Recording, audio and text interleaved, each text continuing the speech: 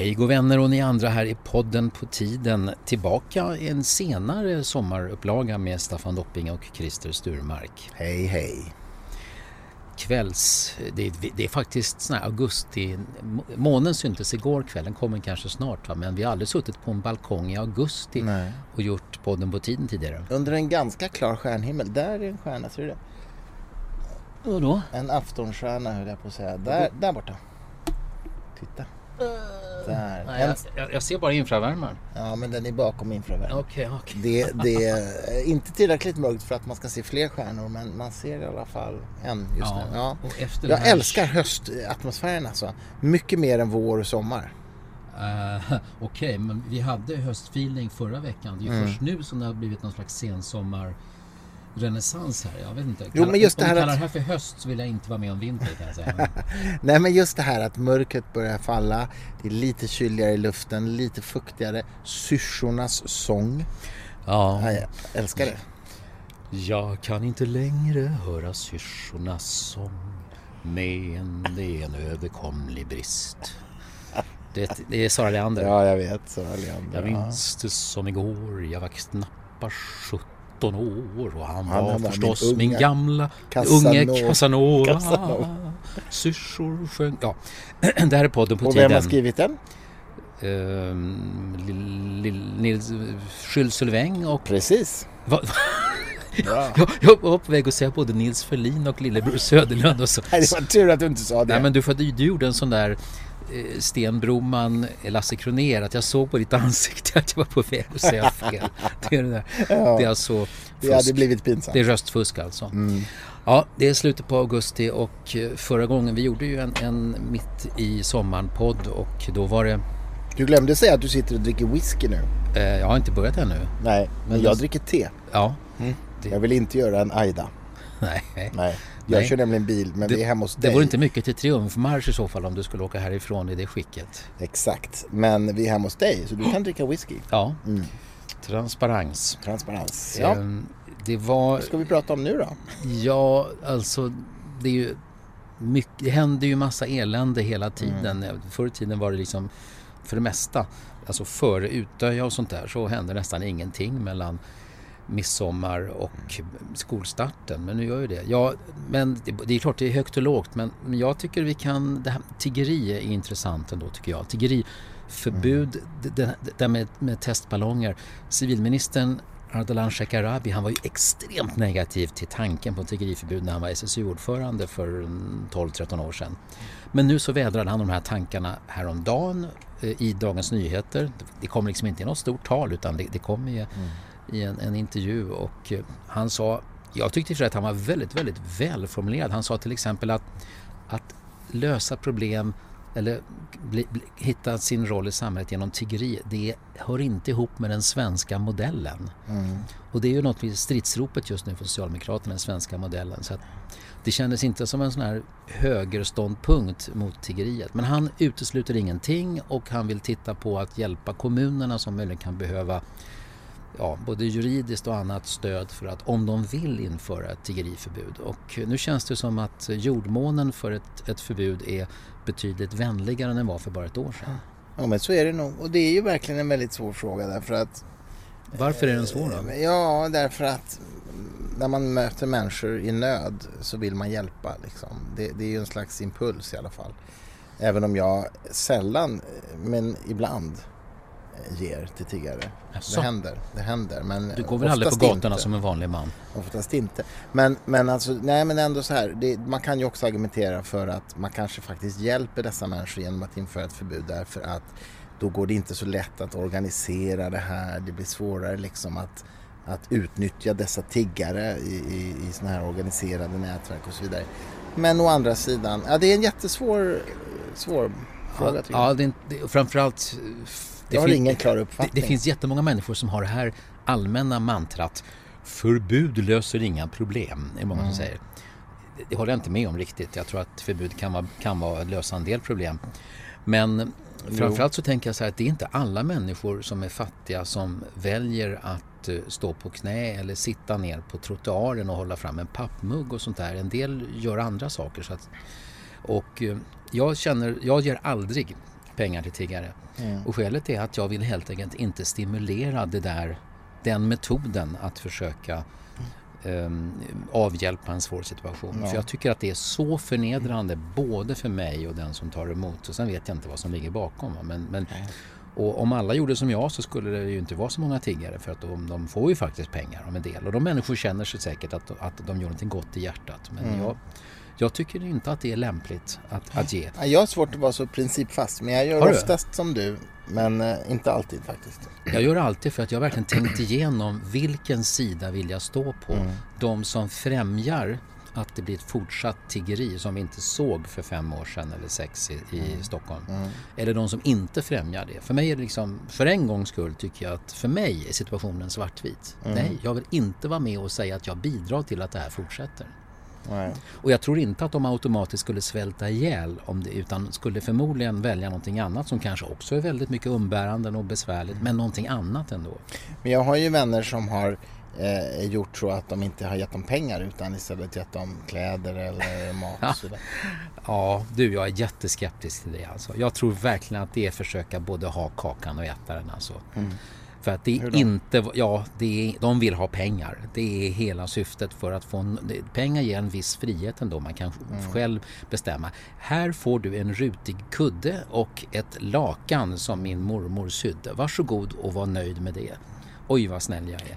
Fast en del kanske skickar tillbaka saker. Det är lite, tycker jag, paternalistiskt faktiskt att säga så här. Nu har jag bestämt vad du ska ha för någonting. Du ska inte ha något inflytande över vad du använder min godhet till. Fast en del ber ju till och med om kläder. Det kan vara barnkläder som de vill skicka ner till sina familjer. Då är det ett undantag i så fall. Men alltså säga, någon som håller fram en pappmugg och efterfrågar kontanter och så får då ett lakan. Jag tror inte... Jo, men jag tror inte de som jag har hört som har gett något annat än pengar har ju inte gjort det emot deras vilja, utan det har så att säga varit önskade saker. Ja, det är fortfarande ett sätt att bidra till att de är kvar på trottoaren på den här förnedrande positionen. Naturligtvis är det. Men som går till och från jobbet. Det är ju samtidigt ett sätt att förhindra att de utnyttjas av ligor och sådär, för de har ju svårt att omsätta det i pengar. Alltså om det finns en liga redan där så tror jag att de får kritik liksom, om de så att säga får ha ett lakan eller en kudde eller en filt istället för pengar. Nej. Jag tror inte på det. Jag tror man faktiskt måste vara lite mer principiell än så. Men du, apropå förbud så ett förbud som jag tycker verkar helt bisarrt, det är ju faktiskt att Frankrike har infört burkiniförbud på ett antal badstränder.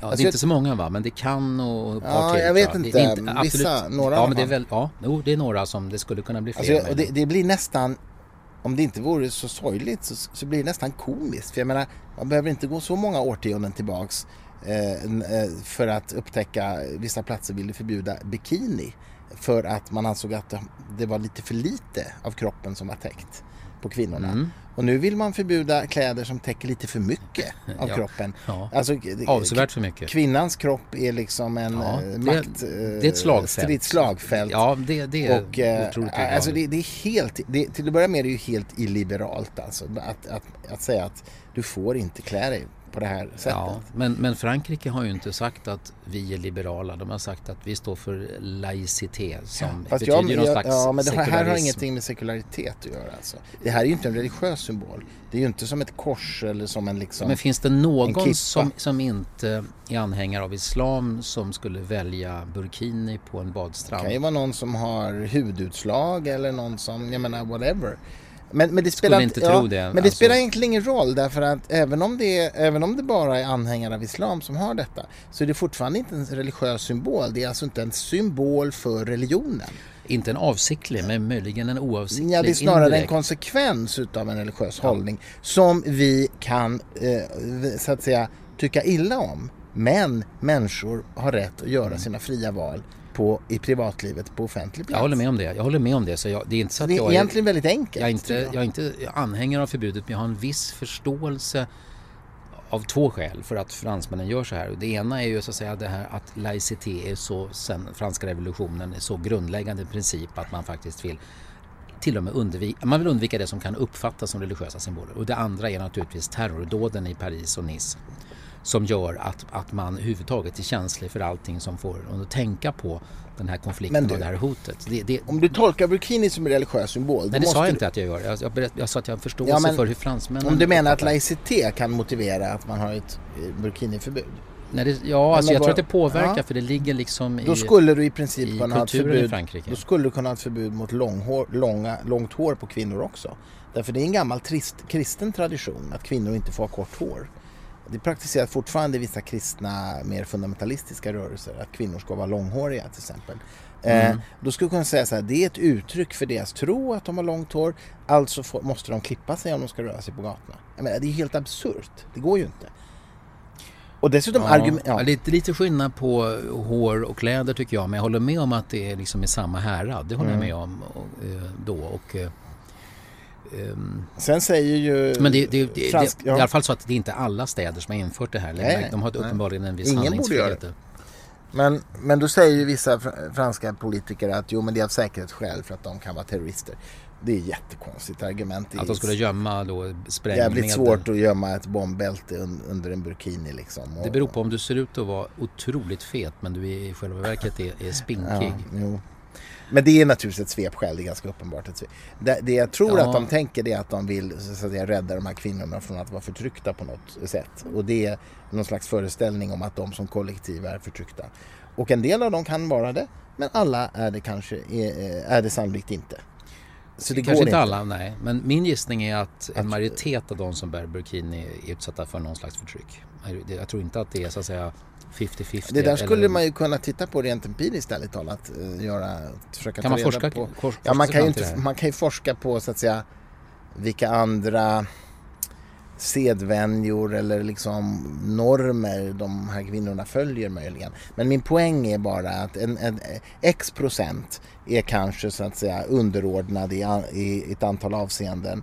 Y% är det inte. Och då kan du inte införa ett förbud för en kollektiv företeelse därför att det slår på individnivå. Alltså det går inte i ett liberalt samhälle att göra det. Jag tycker faktiskt det är jättekonstigt att det här har gått igenom. Jag tycker det är jättekonstigt. Ja. Helt ärligt tycker jag det. Ja, men alltså det är jättemånga stränga, hårda förbjudande regler som handlar om religiösa symboler som kors och annat och kippor och sånt som sedan länge har funnits i Frankrike. Och det är också väldigt främmande för en svensk kontext. Får man inte ha kippa i Frankrike heller på öppen gata? Det tror inte jag. Jag tror inte det. Nej, jag vet faktiskt inte. Jag tror inte det. Det tar vi reda på. Nu borde vi kanske ha läst på bättre, jag som har skrutit på Twitter här om att vi försöker vara sakliga. Men om vi är osäkert sakliga så medger vi det i alla fall. Ja, framförallt kan vi inte vara sakliga om saker vi inte vet. Det är väl sakligt att säga att vi inte vet. Det är svårt att svara på det där du sa nu. Men Frankrike är inte som Sverige och jag tycker så att det är bra att inte alla länder är precis som Sverige. Fast det är en oroväckande tendens detta. Alltså. Det är lite grann som minaretförbud i Schweiz för några år sedan. Som om själva byggnaden vore farlig. Ja, men alltså den våldsbejakande islamismen den påverkar ju mentaliteten i hela världen. Jo, så är det naturligtvis. Men man kan inte reagera irrationellt med irrationella förbud på grund av att man är skrämd av terrorismen. Jag är också jätteskrämd av terrorismen. Men man kan, alltså, förstår du, lagstiftningen får inte bli helt irrationell. Och en minaret är en byggnad. Däremot ska man ju otroligt kritiskt granska vad som sägs i moskéer eller i kyrkor eller i synagogor. Eller Folkets hus eller andra hus där man pratar. Men man kan inte förbjuda själva byggnaden. Det är ju helt absurt. En minaret är ju inte farlig som byggnad om man inte klättrar upp i den och råkar trilla ner. Det är möjligen risk. Men då får man väl ha staket runt på att säga. Nej, men ja, du förstår vad jag menar. Ja, okej. Det var Frankrike det. Men du, vi måste prata om Aida. Lite vår favoritminister Hadzialic. Nej, men jag är verkligen jätteledsen över att hon lämnade. Det är mycket möjligt att det var liksom smart och strategiskt rätt och hon kan göra comeback och sådär. Men det är synd. Jag saknar henne redan, höll jag på att säga. Hon var bra. Hon var vältalig, hon var tydlig, hon var rakryggad. Hon tog rakryggad ställning mot identitetspolitiken. Hon flaggade för att vi kanske måste förbjuda religiösa friskolor. Vilken minister har sagt detta i modern tid? Ja, Ingen, och jag har så svårt att förstå. Hon är nybörjare i rikspolitiken, 29 år gammal tror jag.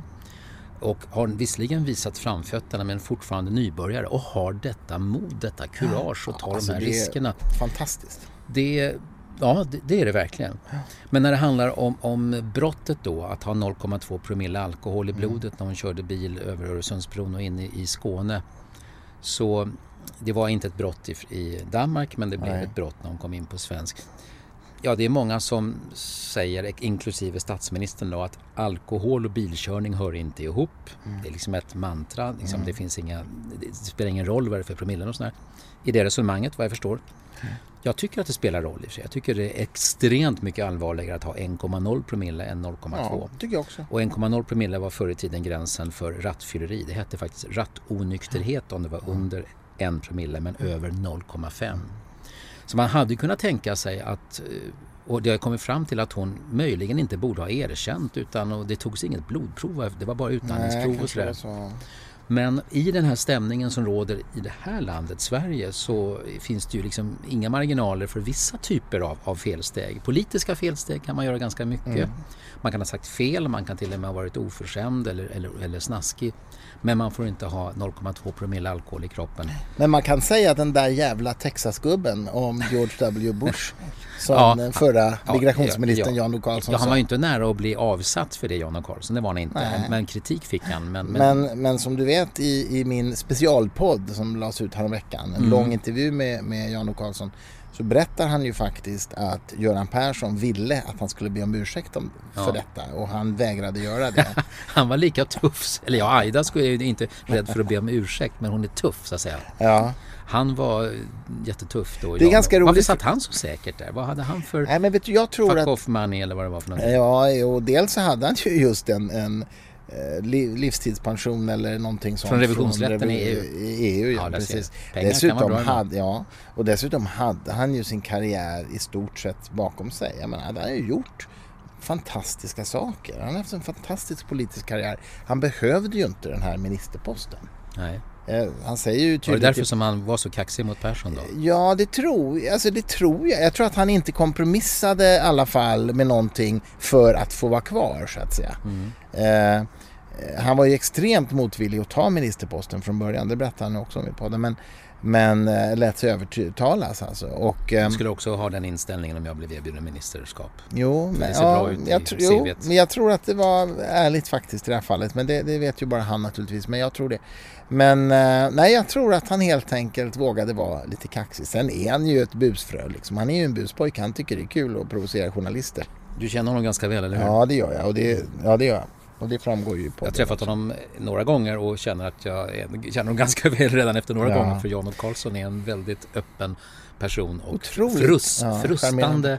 Ja, och tar, visst, man blir charmad av en person. För att, och han är så kulturell, han är så allmänbildad, han är så intellektuell. Ja, och om man har en liten arrogant inställning, eller det här vet jag väldigt väl, så är det ändå, finns det en charmigt drag där, för att jag tycker inte att jag har inte sett honom sätta sig på människor egentligen, i alla fall inte i någon större utsträckning, alltså, utan snarare att han lite fransk sådär nästan. Ja, lite fransk, det kan man nog säga. Carl Lidbom gillar nog honom, de kanske var kompisar förresten. Det skulle jag tro, men det vet jag inte. Nej men det är ju så här, om man äter middag med Jan O. Karlsson, då pratar han 90% av tiden. Men det är alltid intressant. Det tycker han också. Eller hur? Ja, det gör han nog, men alltså det är verkligen alltid intressant. Ja, alltså, det tal han höll till dig när du fyllde 50 och det är oslagbart, ett minne för livet. Ja, jag minns inte vad han sa. Jag minns bara att det var fantastiskt. Och att... Jag har det dokumenterat som tur det är bra, på film. Så att... Ja, det var Jan. Jo, det är en fin människa. Jag har tillbringat en hel del tid med honom på Fårö och hans familj. Det är rätt ställe att tillbringa tid med honom, tror jag. Ja. Han spelar dessutom gitarr och sjunger. Han sjunger... vad heter han? Tom Lehrer heter han, tror jag. Jag tror att han var matematikprofessor eller någonting sånt. Och trubadur, amerikansk. Ja, men mina föräldrar spelade Tom Lehrer, för han var en sån här satirisk samhällskritiker. Just det. Och spelade han piano själv, tror jag, för det var alltid piano i bakgrunden. Ja, det vet jag Han inte. gjorde en om miljöförstöring på 60-talet som heter The Pollution. If you visit American City you will find it very pretty.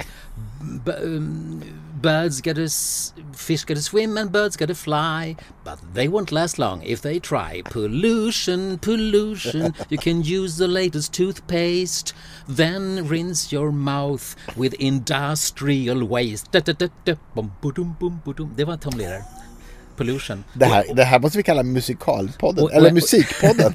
Och så Who's Next, Trubadurpodden. Next som handlar liksom om folk som kommer att spränga världen i luften. Det var också en av låtarna med honom. Och Vietnamkriget. Och Werner von Braun, han som liksom skapade bomben och jobbade helt enorma saker. Så Tom Lehrer, det är Jan och Carlson. Det är hans favorit. Ja, men det är därför. Han har spelat och sjungit många Tom Lehrer-sånger för mig. Ja. Och nu har jag också sjungit lite Tom Lehrer. Ja, fantastiskt. Det här kommer gå till historien, den här podden. When the water that you pour into the bay, they drink at lunch in San Jose. Jag vill påtala för lyssnarna att Staffan har inte börjat på sin whisky än. Jag tror att de flesta tror att du har det har jag visst gjort. druckit flera, men inte mycket. Nej, men det är så mörkt här. Vi sitter alltså på min balkong här i Nacka strand och det är augusti. Nu tyckte jag, jag tror det var en stjärna, men det är något flygplan där borta. Visst är det skönt? Det är så här det ska vara. Det är underbart faktiskt. När det är kräftskiva. Har du varit på någon kräftskiva hittills i år? Nej, men du och jag ska på en på lördag. Ja, på lördag. Men det blir nog inomhus tror jag. För annars ska man egentligen vara ute. Ja, okej. Men du är vi verkligen klara med Aida? Nej, men jag hoppas hon kommer tillbaka. Alltså, hon behövs i politiken, tycker jag. Samhällsdebatten framförallt, tycker jag. Och hörde du José González sommarprogram? Jag hörde början på det, men jag har... Skitbra. Jag jobbar som en slav sen slutet på juli, så att det var skitbra. Varför är det så bra då? Nej, men det var, alltså, för första han är ju singer-songwriter. Han är född i Sverige men föräldrarna från Argentina. Och otroligt charmig musik. Men sen är han ju också en oerhört vetenskapsintresserad person, engagerad i frågor kring det sekulära projektet, det sekulära. Ja, det är klart att bli glad då. Så att hela hans sommarprogram handlar om det. Aha. Han är helt enkelt en engagerad sekulär humanist och det var kul, tycker jag. Hade han trängt sig in där bland hermelinerna? Idag träffade jag för övrigt Rickard Söderberg som ju är operasångare och också engagerad i den sekulära humanistiska rörelsen. Ja, skriver och twittrar om sånt. Ja, jag såg att du skrev var det på Facebook eller Twitter du skrev att han hade fått träffa dig. Ja, men det är roligt. Han spelar in en julskiva just nu i Stockholm. Men du, nu måste vi prata om allvarliga saker. Ja, vad har det här varit då? Jo, men alltså jag är så upprörd. Sommarens bestsellerbok. Mitt kvantfysiska liv. Heter den så? DN skriver om det idag. Jag läste också, men det var... Livet med kvantfysiska glasögon. Ja, det var fullständigt fel. Ja, det var helt fel. Okay. Ja, jag kände på mig att det var fel. Men Okej, jag repeterar nu. Jag tror att den ensam, för då skulle det vara sakfelen. Livet med kvantfysiska. En bestsäljare i sommar. En bok om hur man liksom med hjälp av kvantfysik ska förändra sitt liv och så vidare. Men och vi så lever ju i ett liberalt samhälle där folk får köpa vilka böcker de vill. Jag vill inte förbjuda det. Det vill jag inte. På inga som helst villkor. Men dessa två författare påstår, alltså boken är fylld av lögner kort sagt. De påstår att det finns vetenskapliga belägg för en massa olika saker som det inte finns vetenskapliga belägg för. Ja, det är sån bullshit-faktor i den här boken så du anar inte. Men du, jag läste hela artikeln av Maria Günther och det var ganska stort uppslaget i Dagens Nyheter. Men när man då läser intervjun med, det var tydligen bara kvinnan som ställde upp tror jag för intervju eller samtal. Då hävdar hon ju att hon inte kan någonting om vetenskap. Jag kan ingenting om kvantfysik. Det är bara applicerad kvantfysik hon kan någonting om, vilket tydligen någonting annat va. Ja. Så att boken har ju delvis marknadsförts falskt då genom att det här är inte sant. Många new age-are hänvisar till forskning när de berättar. De säger så att lita inte på, vi har hittat någonting som är mycket mer sant. Lita inte på vetenskapen säger de. Men i här fallet så kan vi stödas på forskning. Plötsligt är det okej. Ja, jag vet. Det är sånt hyckleri som man blir helt matt. De får bestämma sig i så fall. Men den är vet, väldigt avslöjande. Det är väl bra att DN har intervjuat henne. Det är jättebra, men hon påstår sig vara utbildad i applicerad kvantfysik och sen vet hon inte ens vad kvantfysik är. Liksom. Nej, applicerad bara. Och det som gör mig upprörd, det är ju liksom, det är egentligen på 3 nivåer. Va? Det ena är ju att det är helt enkelt bara bullshit hela boken. Det är ju en sak som gör mig upprörd. Men naturligtvis får man ljuga ihop historier. Det är ju tillåtet. Va? Men det andra är ju att de påstår liksom att om man har rätt kontakt med det kvantfysikaliska fältet så kan man bota sjukdomar som cancer och ebola och Alzheimer och vad du vill. Och det är ju direkt farligt att påstå det. Det kan hända att människor... Om någon tror på det, ja. Om någon tror på det, ja naturligtvis. Ja. Och de hävdar ju att det här är sant, så att säga. De refererar ju till vetenskapliga studier som förvisso inte existerar, men som de refererar till. Men de säger samtidigt att var och en får hitta sin egen sanning, och det här var vad jag hittade. Precis. Det får vi göra som du vill. Alltså det är väldigt sanningsrelativistiskt, vilket ju fler människor i Sverige borde höja sin känslighet mot, så att säga, den typen av resonemang. Det är så intressant, och DN-journalisten säger så här: många av de vetenskapliga resultat som ni presenterar i boken har ju sedan länge motbevisats utav forskningen och vetenskapen. Till exempel det här med att vatten fryser på olika sätt om de utsätts för positiva eller negativa ord. Har du hört något så dumt? Kristallerna blir olika. De blir vackrare om de utsätts för positiva ord. Om jag säger malign eller benign, så skulle vattnet då... Som om vattnet skulle veta vad som är ett positivt ord och ett negativt ord. Ja. Och så säger jag, men det har ju forskning visat att det är liksom ingen skillnad. Hur kommenterar ni det? Då svarar de så här: ja, jag tror att de forskarna hade en annan intention med sin forskning. De forskarna var kanske kritiska, och då är det ju helt naturligt att de fick andra resultat. Jag tycker att vi ska söka vår egen sanning, säger författaren. Ja. Alltså, har du hört det så dumt? Ja. Men det har vi snackat om tidigare, att trots att vi har kommit ganska långt i Sverige och andra upplysta länder om att förstå att vetenskapen är den lämpligaste metoden för att få kunskap, så är det inte jättemånga som föraktar denna kunskap och tycker att vi är lurade. Vi är lurade, vi som tror på den principen. För att men de här människorna som har skrivit den här boken, de lurar ju människor. De åker runt och har kurser som kostar flera tusen kronor att gå på. De är bedragare. Ja. Och tack vare att vi har fri press och ett öppet samhälle och yttrandefrihet så kan de avslöjas. Och jag önskar att även vanliga medborgare faktiskt aktiverar sitt kritiska tänkande. Kanske läser din bok förresten, Upplysning i det 21 århundradet, som är faktiskt... Tack för den reklamen. Eller hur? Jag tycker att det är... Men grejen är så här att jag är inte lika indignerad som du, för att det är så jäkla mycket bullshit som finns i vårt samhälle. De är verkligen inte specialister. Visst, man kan bli cynisk och säga att den som pröjsar 5 000 spänn för att gå på deras kurs, med de pengarna får man väl betrakta som någon slags dumskatt. Ja, men de får väl en show, får de väl för pengarna, antar jag. Ja. Men, egentligen borde vi gå på en sån här kurs. Det som jag tycker var intressant, jag såg liksom ett antal kommentarer på DNs artikel om den här boken då, som du säger, eller bästsäljare, jag vet inte, jag vet bara att den tog slut. Och kommentarerna från delvis då ledarskribenter och andra var ungefär som att varför skriver de det här? Det är väl ingen som tar det här på allvar. Men det är ju det som är problemet. Ja, precis. Men det ses liksom som lite gulligt och som någonting som kan få finnas utan invändningar.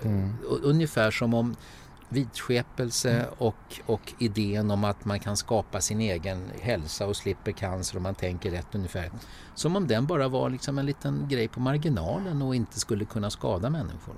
Och vilket ju helt enkelt är fel, därför att vidskepelse skadar ju människor hela tiden runt om i världen. Mer i andra länder förstås. Det här är lite blågult, det här perspektivet, att vi tycker att det är lite mysigt. Men det finns även svenska rättsfall faktiskt, där föräldrar till exempel har fått för sig att deras barn har varit besatta av onda andar och fysiskt och psykiskt misshandlat dem i exorcist processer. Men det är oftast människor som har lärt sig denna vidskepelse i ett annat land än Sverige. Sant. Så men det är samma vidskepelse som de som springer på seanser och pratar med döda andar. Ja. Men som TV4 gör underhållnings-tv. Ja. Men de tycker att det är så ofarligt, för ingen människa har ju skadats allvarligt i de här tv-inspelningarna. Och så då förstår de inte att vidskepelse kan vara ett dödshot för andra människor på vår jord. Ja, det blågula lite inskränkta. Ja, men då har du fått utgjuta galla över det. Ja. Ni lyssnar till podden På tiden. Vad är principen för den här podden egentligen? Jag har glömt. Vi pratar om verkligheten och allting annat. Ja, men det är kort Det här var versionen. allting annat som vi pratade om nu. Ja, nej men du... Vad är just det. principen? Ja. Har vi någon princip? Ja, alltså, eller är vi principlösa? En av oss tycker väldigt mycket om att prata och ibland så gör jag små infall också då i det här. Försök inte. Det är väl grunden? Det- Att du ska få ett utrymme för att snacka. Det var någon som sa att du var programledare. Så uppfattade det. En av våra lyssnare. Anekdotisk evidens, det imponerar inte särskilt mycket på mig. Nej men du, vi kommenterar ju, vi pratar om sånt som vi tycker är intressant och som har hänt nyligen. Men vi har väl någon liten tanke på att vi vet att det faktiskt är riktiga människor av kött och blod som lyssnar på det här och som vi faktiskt vill att de ska tycka att det är meningsfullt, trots att det finns små infall av trams och lättsamheter också ibland. Ja, det får man nog säga. Jag gjorde ju faktiskt post, ett inlägg på Facebook som jag tror har blivit mer uppmärksammat än något annat inlägg jag gjort på Facebook. Jag har fått flera tusen likes. Hur kom du fram till det där just i det här sammanhanget? Det var imponerande faktiskt. Jag vet inte. Men det var skickligt. Men jag du är bara fantastisk tänker på det. Ja, Jag har också lyckats ja, ibland. men jag säger detta för att jag är förvånad. Ja, men säg vad det är nu då. Mitt kors-kampanjen. Ja. Som ju startades utav 3 präster som är en Facebookgrupp där människor visar solidaritet med förföljda kristna i Mellanöstern och runt om i världen. Det pågår ju någonting som närmast bör kallas för ett folkmord på kristna. Fotnot. Christer och jag känner 2 av de här 3 prästerna. Det är riktigt. Och det är därför jag liksom blev medveten om den här kampanjen som heter Mitt kors och som det har skrivits om väldigt mycket faktiskt senaste veckorna. Men jag gick helt enkelt med i den där gruppen och skrev en text och uttryckte solidaritet med dessa kristna trots att jag då inte är kristen själv. Och detta har jag fått oerhört mycket positiva kommentarer kring. Och jag måste säga att det är klart, man är inte mer än människa. Man blir väldigt glad av att få alla dessa positiva kommentarer. Samtidigt blir jag lite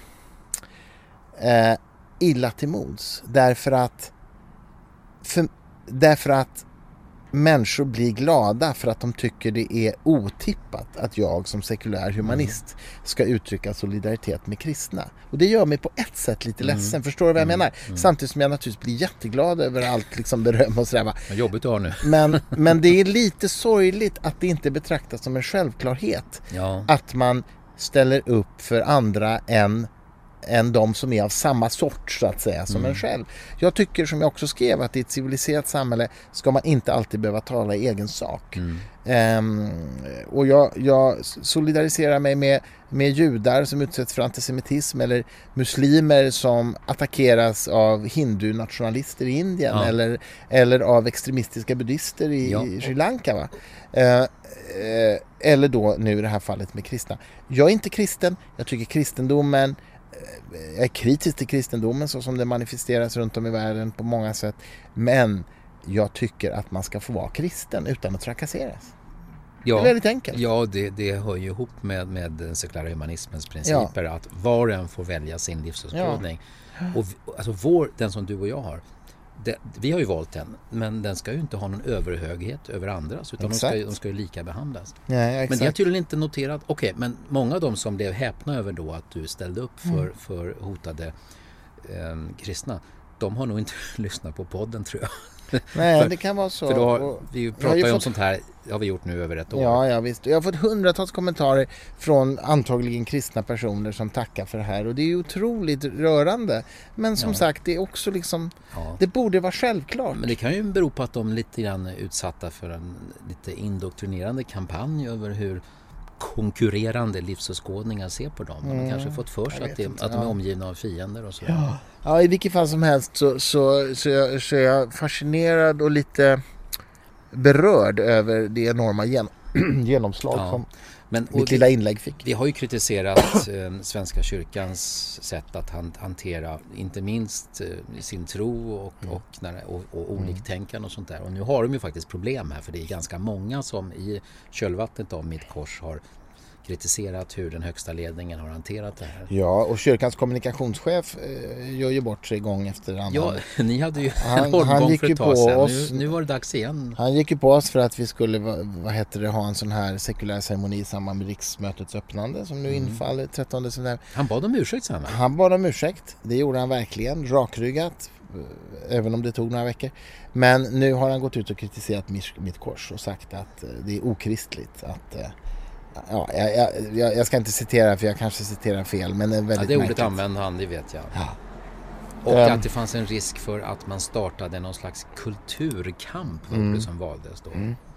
Och en av de här 3 prästerna, Johanna Andersson, hon har ju uppfattat det som trakasserad och mobbad av arbetskamrater i Svenska kyrkan. Så hon lämnar Svenska kyrkan. Och avkragar sig alltså och avsäger sig sitt präst. Ja, hon blir inte längre präst i Svenska kyrkan. Och hon har varit ganska tyst efter det här, men hon intervjuade i en katolsk tidning häromdagen. Jaha, har du sett det? Det har inte jag sett. Ja, jag har läst den. Katolskt magasin tror jag den heter. Och hon sa inte jättemycket. Hon sa att det var ett otroligt svårt och personligt beslut att lämna Svenska kyrkan. Hon har inte berättat vart hon är på väg, men hon beskriver att det här varit fruktansvärt, men att hon kände sig tvungen att göra så här. Hon vet inte liksom vad som kommer härnäst. Så att det var mest att hon beskrev sin kamp och sin ideologiska plåga av att lämna ett system som hon har känt sig ändå höra till. Men vi får se, men det är verkligen, det är inte liksom lugn och ro i Svenska kyrkan, och jag tror att det har blivit kanske ytterligare några, för det var ju i samband med avslöjandena om att utlandskyrkan då hade ganska luxuösa fester och dyra resor och sånt där. Det blev ju mycket fler än det brukar vara som lämnade kyrkan per månad, så att de har verkligen problem just nu. De har verkligen problem, och eventuellt ska ju vad heter det nu, Opinion Live på TV, SVT, ta upp det här på torsdag. Det är väl inte helt klart än, men det kan bli så. Så då kommer jag vara med i programmet. Ja, just det. Debattprogrammet som har haft sommaruppehåll, de kör igång alltså. De väntar på besked från ärkebiskopen om hon ska vara med. Alltså nu på torsdag? Nu på torsdag. Ja, och vi spelar in det här på måndag kväll, men jag tror inte att det här läggs ut förrän under tisdagen, så att snart kan det vara Opinion Live i SVT 1 är det väl, va? Ja, jag tror det. Du, apropå kyrkan så måste jag bara få säga någonting om, det kommer en bok nu i höst som handlar om Darwins relation till kyrkan, alltså Charles Darwin. Snart kommer jag sjunga igen. Evolutionsteorins skapare. Och det är ganska kul för att jag läste det här manuset och inser att det finns ganska mycket myter om Darwin som brukar framhållas av kyrkliga företrädare, att han var väldigt liksom tolerant och ödmjuk i förhållande till religionen, och att han tyckte liksom att religion och evolution, det var liksom inga problem och det var förenligt. Så det där stämmer inte. Han var varken ödmjuk eller särskilt försiktig i sin religionskritik. Det finns ju ganska stort... Han liknar Jan och Karlsson lite grann, utseendemässigt kommer jag tänka på nu. Ja, det gör han. Det är roligt, ska jag säga. Inte bara det kanske. Fast han hade längre skägg. Ja, men du vet, det finns massa bevarade brev från Darwin. Han skriver till sin son bland annat att religionen bör undergripas genom långsamma och tysta angrepp från sidan. Exakt vad han menar med det vet jag inte, men det är uppenbart att han var väldigt religionskritisk.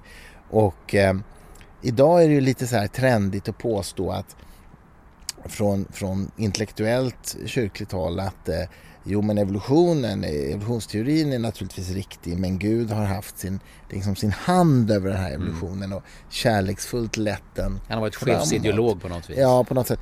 Och de som säger det har inte förstått att då förnekar man evolutionsteorin. För hela poängen med evolutionsteorin är att det är naturligt urval som verkar på slumpmässiga mutationer och inget annat än naturligt urval.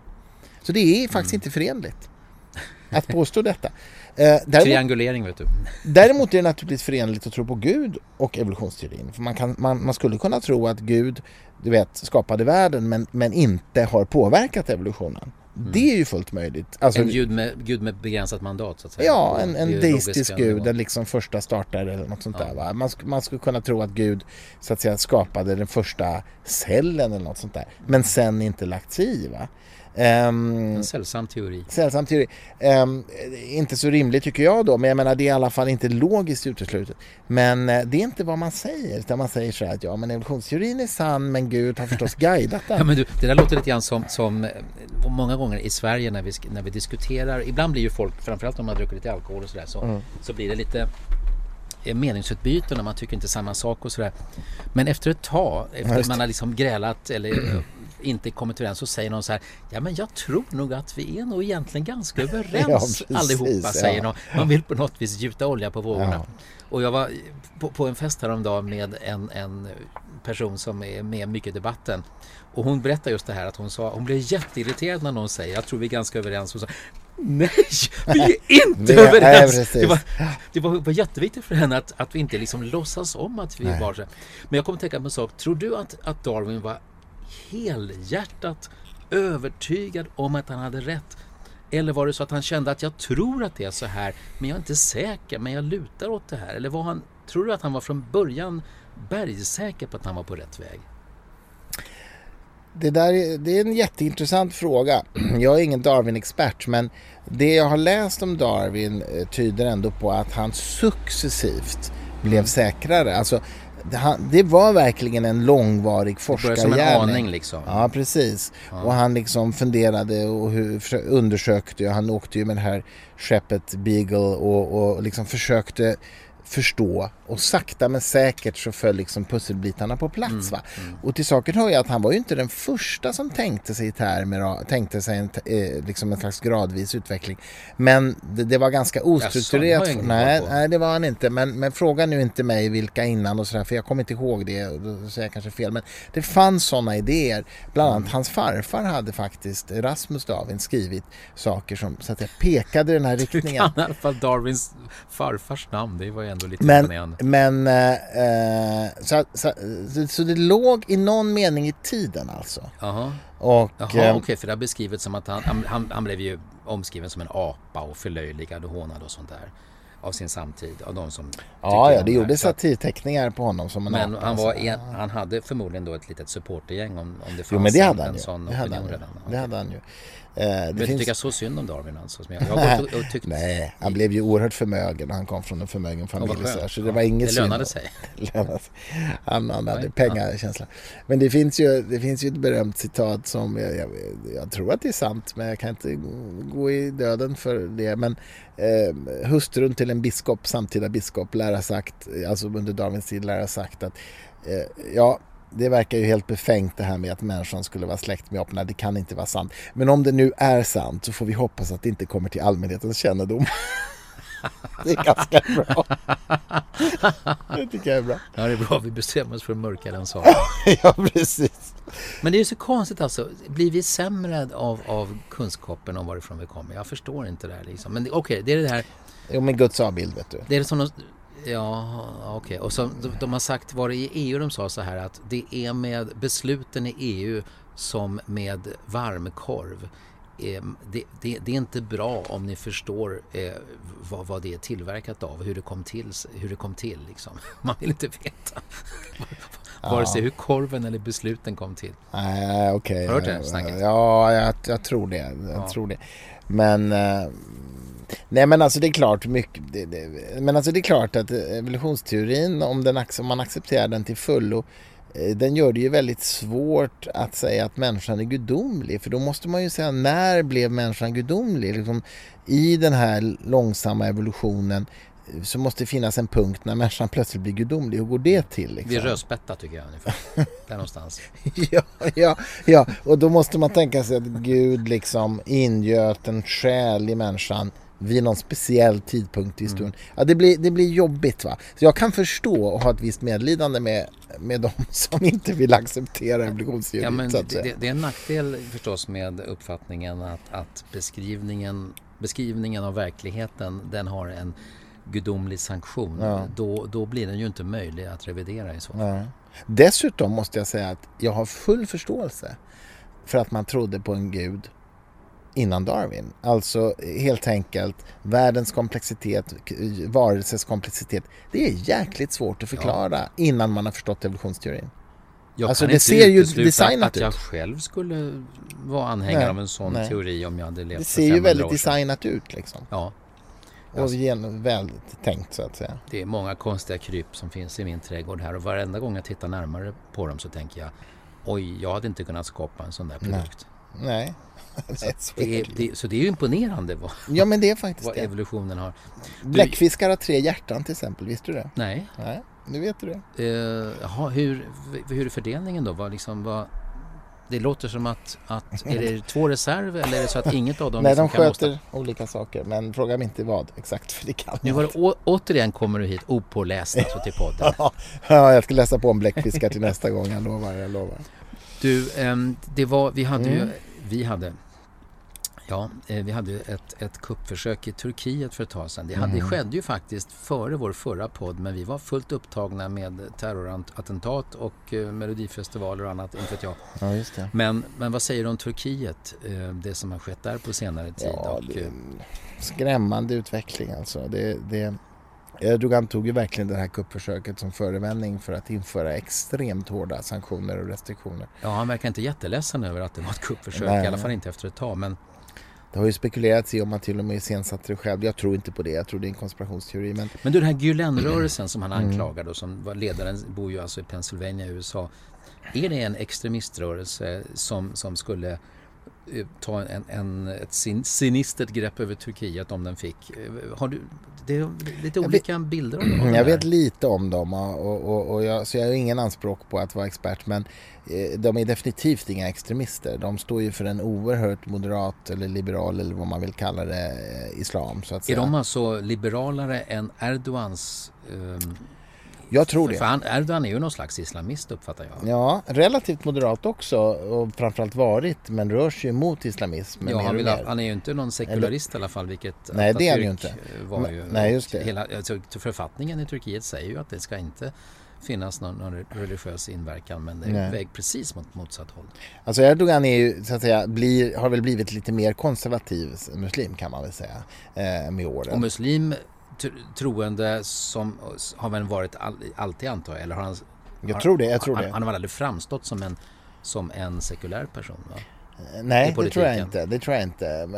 Jag tror att han var liksom, när han kom till makten så tänkte man, eller sa man i alla fall i Sverige, att han är ungefär som en konservativ kristdemokrat.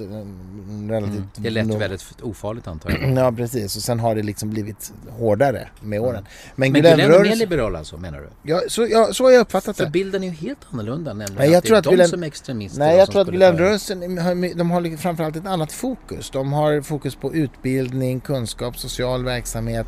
Alltså utbilda dig, mer filosofiskt orienterad liksom. Sociala insatser och bildning. Inte sharia-lagar alltså? Nej, jag tror inte det. Men jag är verkligen ingen expert. Nej, jag är ännu mindre expert, men jag konstaterar att det beror kanske på vad man menar med sharia-lagar också. Sharia-lagar är ett väldigt, väldigt vitt begrepp. Många människor associerar ju det med avhuggna händer och steningsstraff. Men sharia-lagar kan också vara civilrättsliga ordningsregler liksom. Ja, men alltså finns det någon variant där man inte kraftigt särbehandlar kvinnor och behandlar dem ändå som en andras klassens medborgare? Gör det? Jag vet inte, men jag tror att det finns tolkningar av sharia-lagarna som skulle säga att i ett modernt samhälle så ska kvinnor och män behandlas jämställt. De tillkom i en tid när kvinnor hade en annan roll och så vidare, och männen hade försörjningsansvar och så där.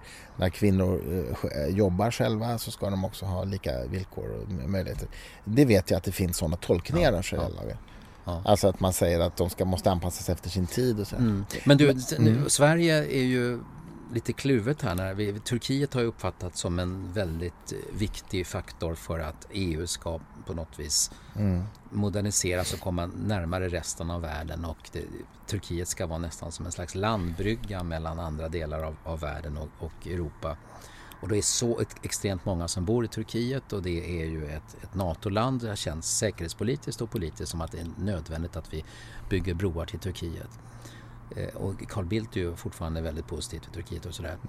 Men det är många som menar att det här är ju liksom världens mörkmän som finns där och nu ser man liksom vad de går för. De har inte i EU att göra, säger väldigt många debattörer. Så att Turkiet, det är känsligt. Och då, mitt i allt det här då, så kommer någonting från författningsdomstolen i Turkiet som i svenska medier beskrevs som att det blir tillåtet att ha sex med barn. Pedofili blir legalt. Jag tror till och med att jag såg en rubrik som var väldigt nära det. Och då förfasade vi oss alla naturligtvis som tog del av det. Vad jag förstår så, och nu har liksom en del medier korrigerat sig, reviderat den där första beskrivningen och den verkar vara groteskt överdriven, just den. Okej. Alltså, ja, jag vet inte. Jag känner inte till det här riktigt. Men... Det senaste jag såg var ju att det som innebörden av det som sades av den här författningsdomstolen, det finns ju inte något nytt lagförslag vad jag vet. Det var ju det att man vill påpeka det faktum att idag i den turkiska lagstiftningen så är det ingen skillnad i hur allvarligt man ser på om en 16-åring har sex med en 14-åring eller om en 50-åring har sex med en 5-åring. Det är samma övergrepp så att säga. Och det är dags att se på att det är skillnad. Och jag uppfattar att mellan 12 och 15 så menar man att det förekommer sexuella kontakter och de ska inte behandlas på exakt likadant sätt som de som är under 12. Det behöver ju inte vara extremt groteskt och antihumant. Det är ju framförallt något annat än det där första mediala budskapet. Och nu vet inte jag, som Margot Wallström nu skickar man en tweet som utrikesminister och det liksom blir en diplomatisk snurra. Och jag vet inte vad som är rätt här eller talat, men en sak som jag vet i alla fall att det finns väldigt kort tid mellan att en sak blir medialt beskriven och den blir politiskt hanterad. Kan det vara så att Utrikesdepartementet blir lurade av en oseriös journalistisk beskrivning eller vet Margot Wallström någonting som vi inte vet? Ja, det här är ju jättesvårt alltså, men jag önskar ibland att det gick lite långsammare i politiken och ibland också i journalistiken så att man fick lite säkrare beskrivningar. Men det här är världens balansgång hur man ska hantera Turkiet och samtidigt så känner jag mig ibland, är jag rätt informerad? Har jag fått en allsidig bild av det här? Och jag känner mig inte helt trygg med det. Nej, jag håller med dig. Så är det ju onekligen. Man borde kunna lita på svenska medier lite bättre. Det är det att mycket av medierna är ju översättningar av tolkningar som internationella byråer har presenterat på engelska och det finns massor med anglicismer och grejer. Så att man borde kunna lita, men vi måste bli ännu bättre på det här, den här motspänstigheten och inte att vi säger att allting är lögn hela tiden utan att vi prövar det som påstås om verkligheten och att vi försöker att och godtar att det finns en liten fas där vi är osäkra. Vi behöver inte så jättesnabbt ställa in oss på att det där var fel eller det där var rätt. Utan vi kan säga så här, jag vet inte riktigt ännu. Jag vill ha liksom mer information. Vad säger du? Vad finns det mera för källor? Vad är det jag har missat? Vem kan vi tala med? Det vore det bästa. Men förmodligen är det allting här på en och samma gång. Att vi dels har fått information som inte är balanserad samtidigt som jag inte litar en sekund på Erdogan och de styrande krafterna i Turkiet. Det gör jag verkligen inte. Det har jag lärt mig på senare år. Jag var väldigt positiv rent känslomässigt för 2, 3, 4 år sedan till att Turkiet skulle bli EU-medlem. Men nu är jag mycket mer skeptisk. Det finns ju några andra medlemmar som kanske inte heller borde ha blivit det. Men du, vad säger du om att bokmässan vände på kuttingen och nu inte släpper in nya tider? Ja. Det är lite generande tycker jag när man har yttrandefrihetstema. Ja, jag tycker också att det hade varit så att säga friskhetstecken att man tar in en aktör som är paria i svensk debatt och säger att och antyder därmed alltså att men det är det som är yttrandefrihet att vi tar in det är djupt obehagliga också får också yttra sig. Jag gissar att det är en kommersiell bedömning och alltså kommersiell men även om det inte handlar bara om pengar så skulle det extremt mycket färre förlag skulle förmodligen vara med på bokmässan då och skulle göra avhopp av. Fast du vet, jag är ju på bokmässan varje år i mitt jobb som förlagschef och bokförläggare. Och det är ju så här att det finns ju, för det första finns det ju flera hallar så att säga, flera delar av bokmässan. Och det finns ju det finns ju liksom de centrala aktörerna, det är ju de riktiga förlagen, de stora förlagen och förlag. Sen ute i den här periferin, alltså du anar inte hur mycket obskyra, konstiga saker och rörelser. Jag var ju där förra året, där. Jag såg ju det. Du vet, allt ifrån så här Lenins barnhörna till liksom New Age-bås eller scientologer eller allt vad det nu kan vara, bibeltrogna sällskapet, kristna fundamentalisterna eller vad du vill, va? Utklädda superhjältar kan komma springande i korridoren. Ja, men alltså det finns så mycket obskyra rörelser, va, som ställer ut. Så att den här Nya Tider, den här tidningen som säkert är superextrem, jag känner inte till dem, men de skulle passa bra in i det där gänget. Jag menar, det är fullt med sånt, menar jag. Och det är väldigt konstigt då att bokmässan släpper in allt det här andra. Och sen så säger man yttrandefrihetens tecken att nu låter vi även dem komma. Och så vänder man på kuttingen och bara slänger ut dem. Men inte de här andra. Alltså, det är oerhört... Men nu blandar de i precis samma burk då. De som är allmänt knäppa och ointellektuella. Och men extrema, Nya Tider liksom, har väl ändå en klart nazistisk värdegrund, om jag har förstått saken rätt. Jag vet inte. Men min poäng är att det är ju just för deras skull som yttrandefriheten finns.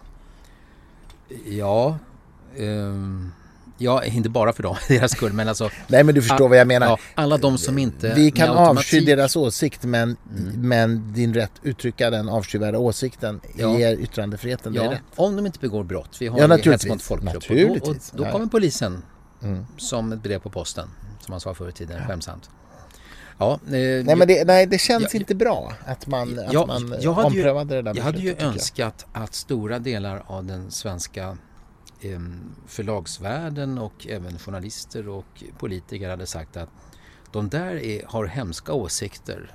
De får också vara med. Ja, precis så. Det hade jag önskat. Det hade jag gillat. Det tycker jag hade varit i linje med tryckfrihetsförordningen som vi alltid skryter om hur gammal den är.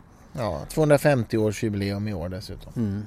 Även om den revideras efter ett tag. Den från 1776 var tvungen och den hade inte riktigt, liksom, var inte up to date riktigt. Sådär, så att den begränsades väl sen? Ja, alltså... Nu är vi ute på efter cirka 50, jag läste om det här häromdagen. Efter cirka 50 år så kom det en ny variant med ganska stora förändringar. Men den har rötterna är från 1776. Ja, okej. I alla fall.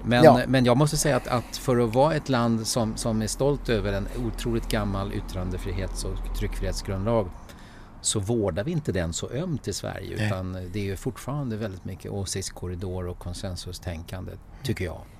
Det är jag emot. Så svensk jag är.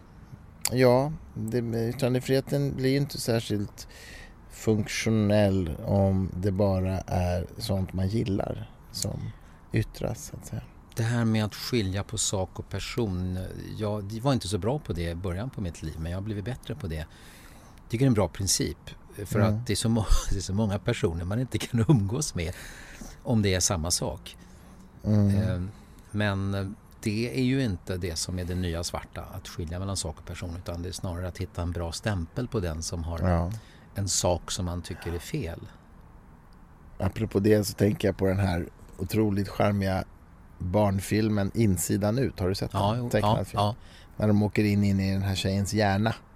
Alltså de olika känslorna. Jag kommer mest ihåg hur jag kände mig när jag såg den här filmen. Jag kommer inte ihåg de olika scenerna, men det var faktiskt... Det är en fantastisk film.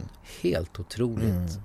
Hur man, när man är tvungen ändå att göra en kommersiell produkt, bestämmer sig för att göra en sån otroligt svår sak som att komma in i psyket på ett barn.